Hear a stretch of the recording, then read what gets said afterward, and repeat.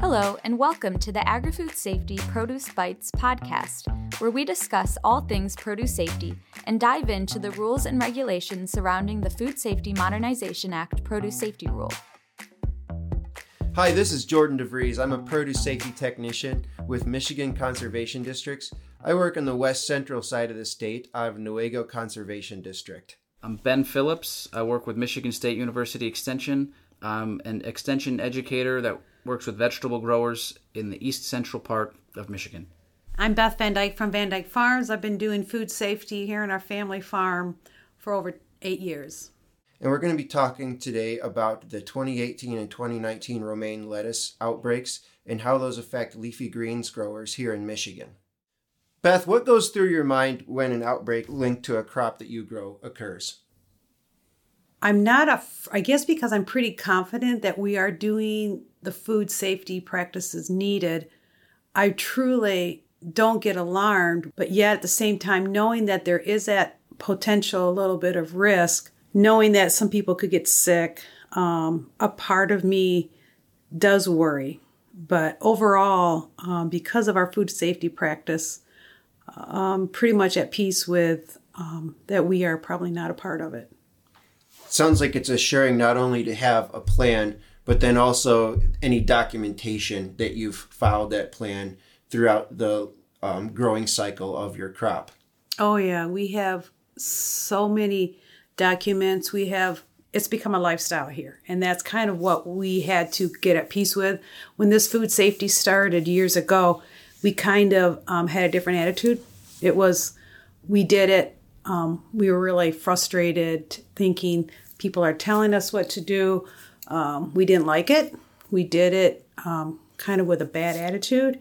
And now it's to the point where we've embraced it and accepted this is our lifestyle. So our attitude has changed over time. Oh, absolutely. Okay. It's gotten better. There's great support. I tell you what, our customers are great support when they come and do our audits, our pre-season audits and pre-harvest audits, phone calls. They're right there. We also thought they were against us. We thought they would come and audit us to shut us down, realizing they're like, no, we need you. What do you need from us? Oh.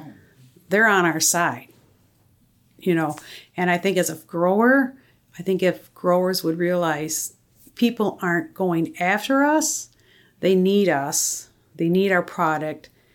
And this is what we need to do in order for our family to sell our product to them so we can have a family business and our employees can have a job. So it's all about, it's kind of a team mentality. And some of these customers actually, we have a close friendship with because we see them. I mean, it's more than business with some of them. Yeah, fantastic. So we know that the most recent outbreaks have been most likely from a water source, or maybe multiple water sources, but the water was messed up. There was something in it, no good, and then the produce got it, and it went all over the place.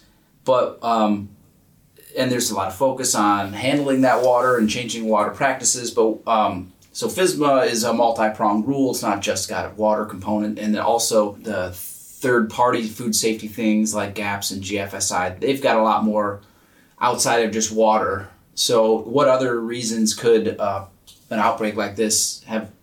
What other ways could it have been caused that had nothing to do with water? Do you have any, what else could have been a problem?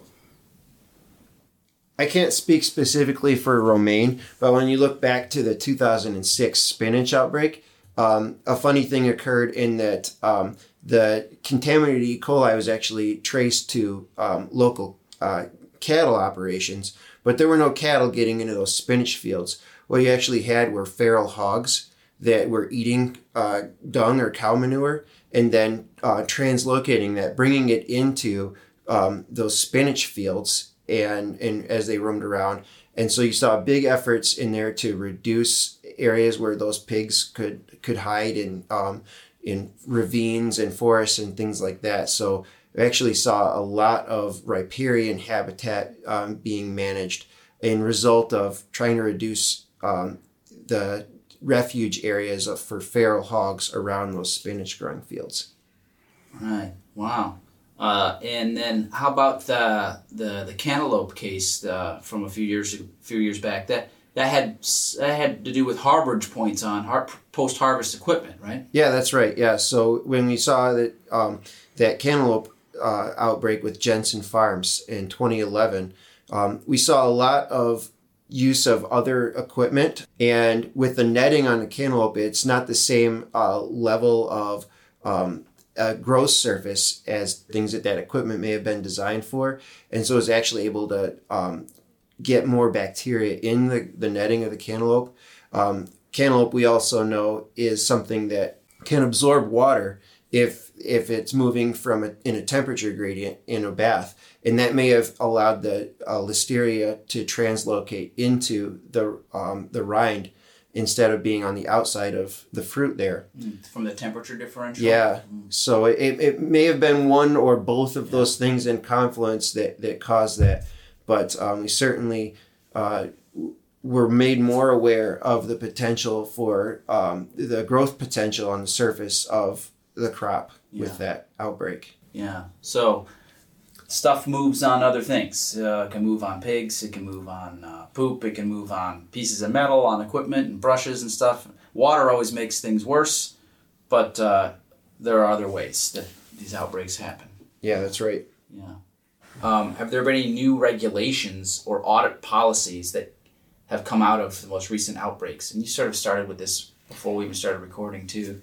Yeah, so there really hasn't been any new regulations. There's a lot of investigation going on, both with the leafy green marketing agreement in the states of California, Arizona, as well as, federally. The U.S. House wants to know what's going on with why isn't our food safe? This is 2020 in the United States of America, and why isn't our food at the level of expectation that our consumers and our buyers and everyone in society wants it to be?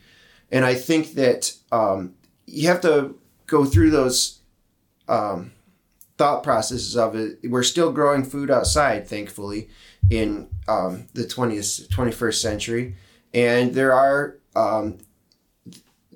hazards that have to be considered, whether it's animals, both livestock and wild animals, domestic and wild animals.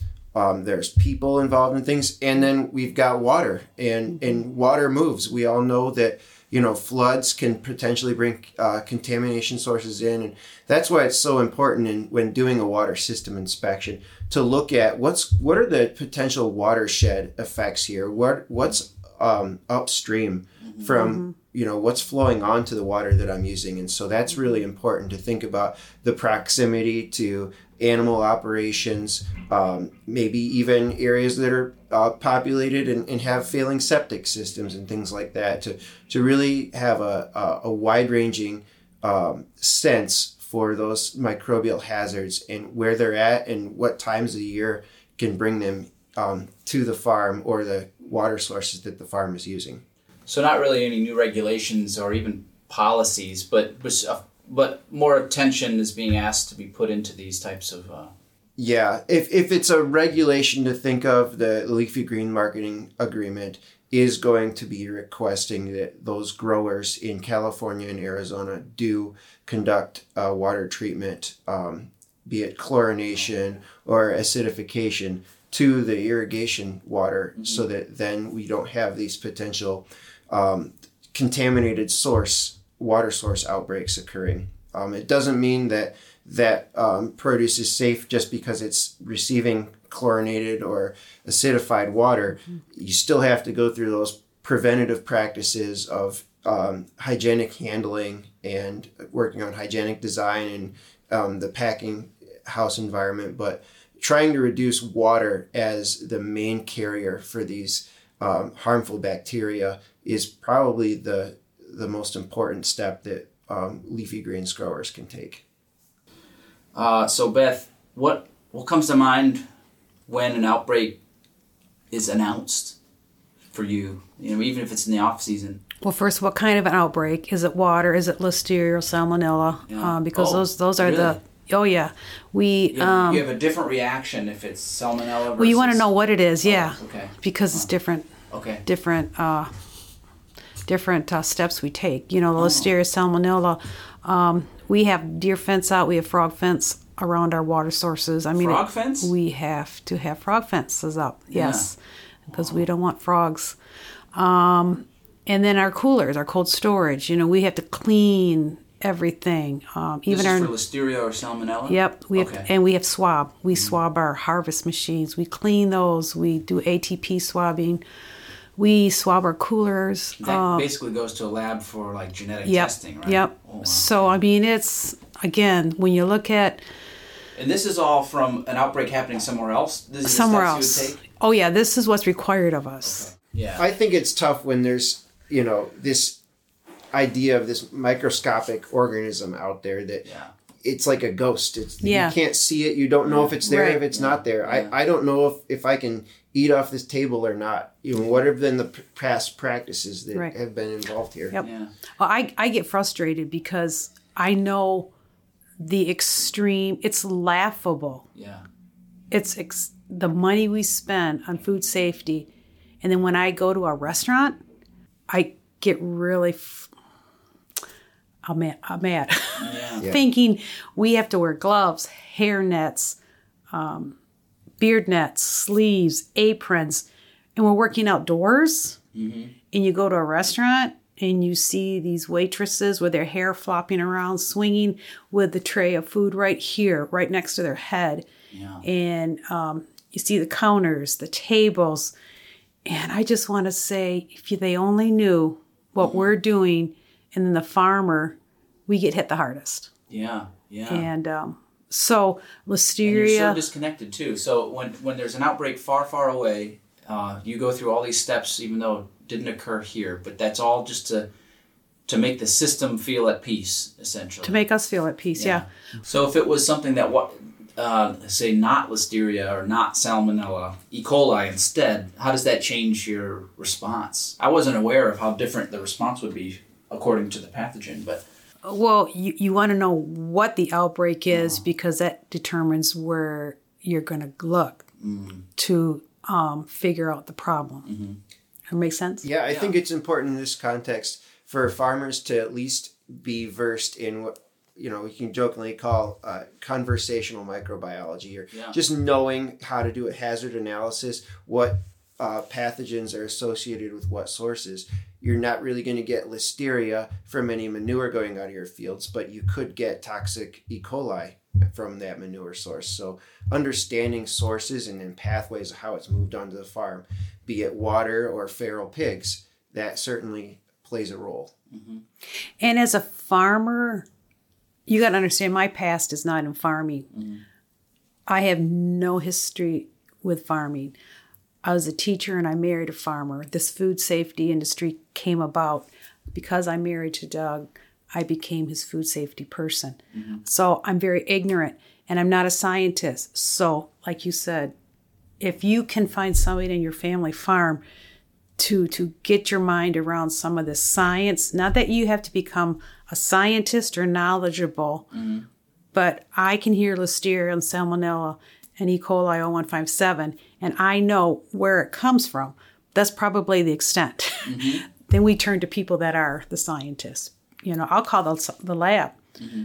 I'm calling you again. I don't understand this. Can you please tell me? I says, I'm so sorry. I feel dumb.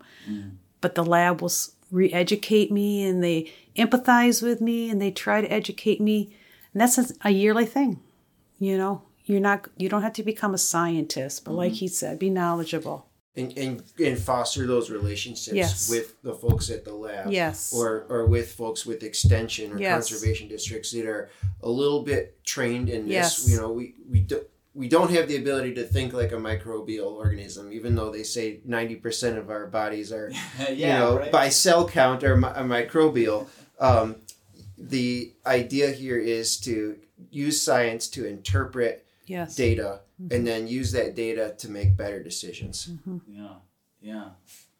And be comfortable with asking for help and reaching out. You have to. Mm-hmm.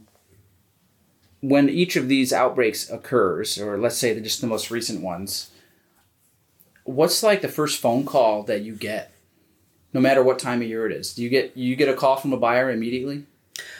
who knows that you also grow lettuce and you're part of the system? The most recent run we saw on Facebook, the news, emails, whatever. I subscribe to food safety, and Doug and Dennis have their connections. But it's through the phones, cell phones, news, and we'll get an email if anybody wants any documentation. But it's all through the media. Because you got to remember, we've never had an outbreak. Therefore, we've never had a phone call. Thankfully. Okay. So when there is an outbreak somewhere, that gives me faith that there is somebody or a whole group of people who know through geography and business relationships that the outbreak does have a geographic focus and there's a seasonality to it. And so that you're not getting that call because you're either out of season or they just know because of the way business transactions work that none of your product was into that mix. So that gives me faith, right. Actually, that they're not just calling, because that would tell me that they're just blindly just flailing. If it happened there and they know it's there and only there and it's spread from that point, and it's not been in Michigan, and Michigan's not even in season, if you get a panicked call then, that would be kind of frustrating to me. Right. Well, you got to realize now everything has a barcode. Yeah. Everything. I mean, the problem is with this last one, it was a mix. And the sad thing of it is there was chicken in there too. So it seems like lettuce is, someone's always blamed. It's always the lettuce people. And I think that's what frustrates us. It was a mix. How can you decide from that mix? Even mixing can create its own. There's a whole other system of conveyors and processing and metal. But even the mixing of the lettuce with the chicken can, I'm not a scientist, probably can create another disease. You know what I'm saying? You don't mix things like at home. When you make something, you wait till the last minute to mix something like a salad because it creates a problem. So with this last outbreak, yes, lettuce was, hit hard, but who's to really say it was the lettuce when it was a mixed situation? But we take the hit. They get the blame. So that's where we get frustrated. When you say take a hit, do you feel, aside from spending more for testing services and food safety reactionary responses, are you feeling the hit in any other way in terms of just lack of sales because of outbreaks? I hear people in the community or people end up saying, I'm not eating lettuce anymore. They're going to go to kale or they're not even, because the media said, the media's gospel. Instead of saying, like you do to your kids, settle down, relax. Again, I can't say enough of that. The last one was a mix. I think a core or thematically what we want to talk about is like you're growing outside. There are microbial hazards out there. You can't do anything about it. We're never going to, well, I don't want to say never, but it makes more sense to grow outside than inside in controlled environments. And we know that water, unhygienic workers, and in some cases, if we're using manures and other biological soil amendments, that those are the big heavy hitters of what's bringing contamination. At least when they go back and have done an outbreak investigation, they develop this environmental assessment, they see that those are the big heavy hitters of why our food is getting us sick when it comes to produce. And if we can control those, we can then start to insulate from these other things that are out there. But growing outside in an open air environment is going to inherently have risks. And the idea is not to eliminate all risks, but to reduce the big risks and then be mindful of what those small risks are. Thank you, Jordan, for coming over from the west side. And thank you, Beth, for hosting us in this really comfortable meeting space. It was great to hear all the things you're doing on the farm to keep their Romaine safe. Links or definitions to anything referenced in this episode are provided in our show notes, which can be accessed on the website at canr.msu.edu/agrifood_safety. You may also visit the AgriFood Safety website for additional produce safety resources, trainings, and assistance offered by MSU Extension. Thank you to everyone for listening, and don't forget to tune in next month for another episode of our Produce Bites podcast.